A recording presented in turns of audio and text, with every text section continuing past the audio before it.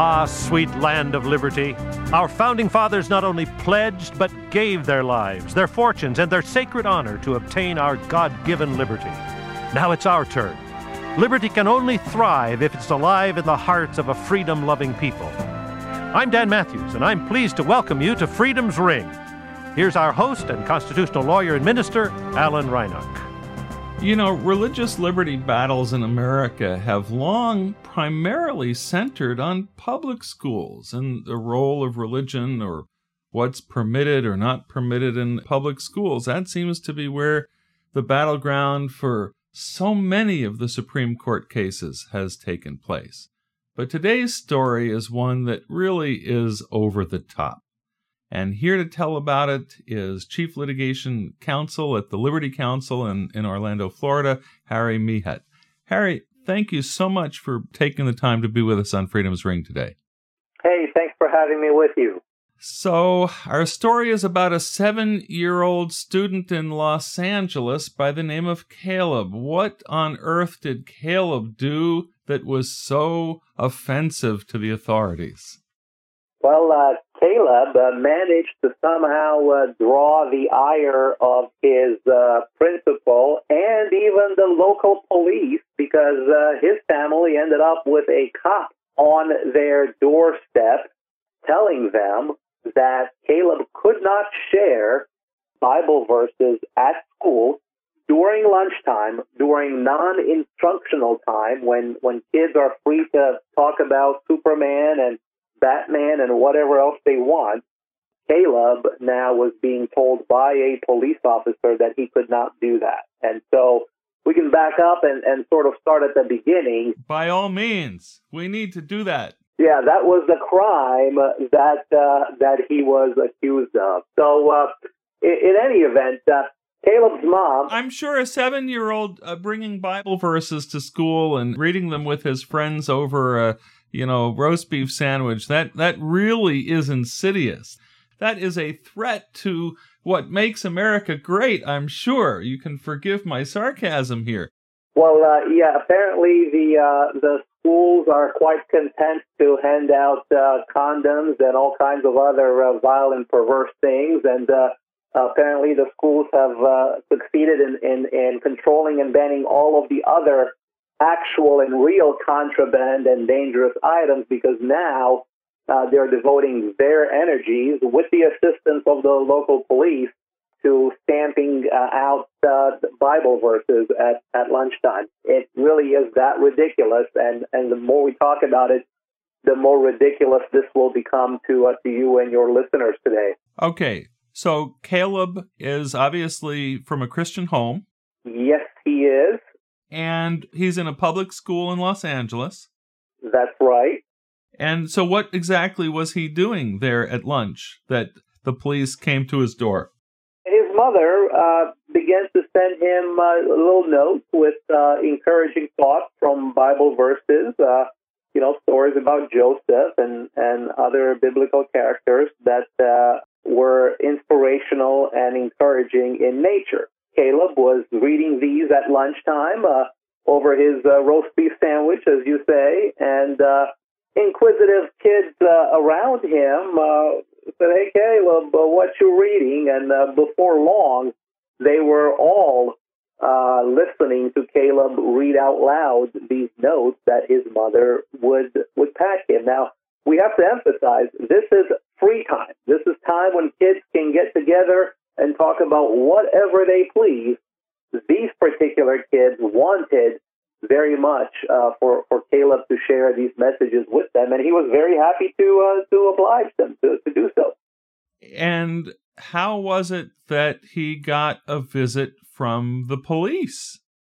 Well, even though no one was complaining about this, teachers got wind of Caleb's conduct, and actually the way they found out is another 7-year-old kid went to the teacher and said, "Teacher, I heard the most wonderful story at lunch today. Let me tell you about it." So, it wasn't like some kid was offended or horrified. This was all very much a voluntary activity for all the kids until the teachers and the principal found out. And of course, as soon as they did, their automatic reaction was, wait, separation of church and state. We can't allow this to be happening in a public school.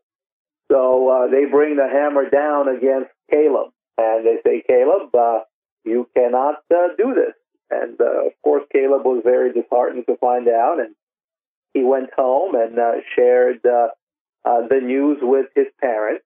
And his parents, when they heard that, wrote a nice and polite letter to the teachers, educating them on the law and the Constitution, and telling them that as long as kids were free to discuss other non-school matters, then they could not censor what Caleb was discussing with his friends. So she sent the letter to the school so that they could not basically say that they're acting out of ignorance, but the letter was not successful in restoring Caleb's rights. The school stood by its decision and initially told Caleb and his mom that if they wanted to hand out Bible verses and Bible stories, they would have to do that over by the schoolhouse gate, sort of at the exit of the property. And so even though they didn't like this, Caleb and his mom decided to comply, just in the interest of being good citizens and going along. So they proceeded to the schoolhouse gate, and after school, all the kids now were going over there to see what wonderful stories Caleb was having to hand out today. So the process continued unabated, and the school was not successful in snuffing out these Bible verses. So now the school sees this having or taking place.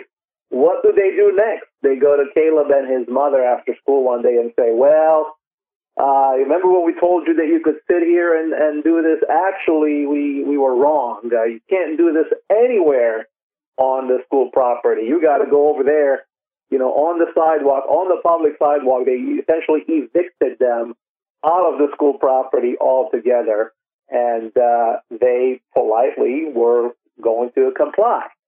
But just in case they missed the point, that same evening, Officer Friendly knocks on their door at their house to make sure. Was that really his name, Officer Friendly, or are you just calling him that? I'm just being a little sarcastic with you and your listeners this afternoon. Oh, okay. Yeah, he was friendly enough. He wasn't there to arrest them, but he was there to educate them and to deliver the message from the school that this kind of activity could no longer take place anywhere on school property.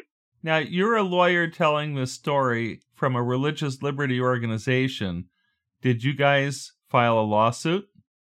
Well, we haven't filed a lawsuit yet because we're working with the school. I think they understand and they realize that what took place here is not only morally reprehensible, but actually outright unlawful and illegal under our Constitution. And so we're working with them to educate them and to see if they will choose voluntarily to do the right thing and to vindicate Caleb and to make sure that they won't do this again to him or to others.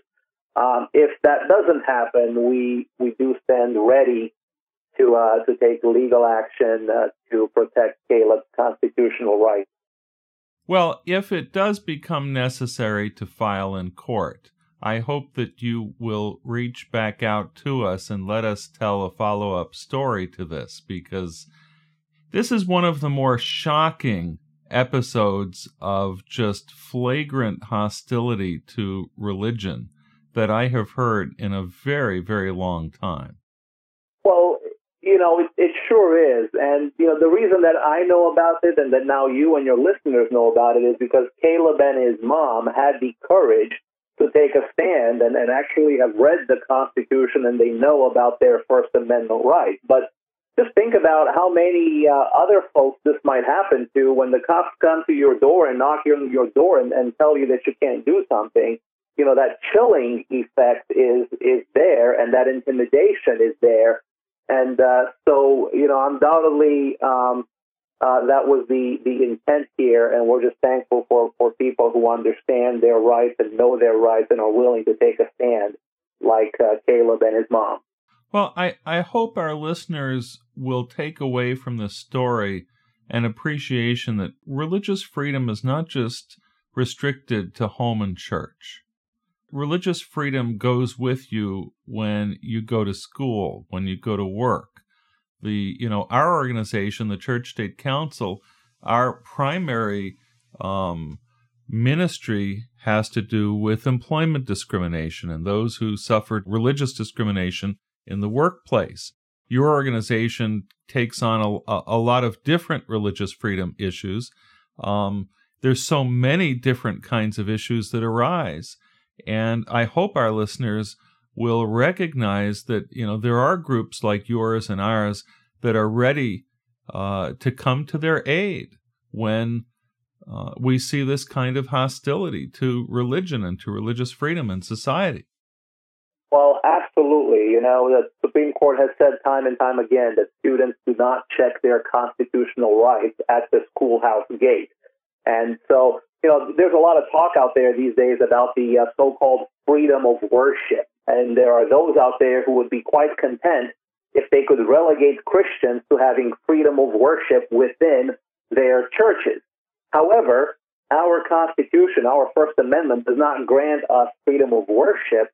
It grants us freedom to exercise our religion, and exercise it not only within the four corners of our churches, but to exercise it in our schools, at our workplaces, in those corners of society where God has placed us. And so we at Liberty Counsel are committed to ensuring that Americans continue to have those vital First Amendment rights upon which our society and nation have been built. So, if I'm hearing you correctly, you would share my view that the Supreme Court has not kicked God and religion out of the public schools because, after all, Caleb is free to bring God and to bring the Bible in these Bible verses and share them, at least not during class time, but during lunchtime in a public school. Isn't that right? That's absolutely right. Caleb may not be able to participate in a prayer led by his teacher, but Caleb has all of the constitutional rights that he needs in order to go to school and to be a Christian at school, whether it's before school, after school, at lunch, whenever he is not engaged in actual classroom exercise, he can be a witness to those around him.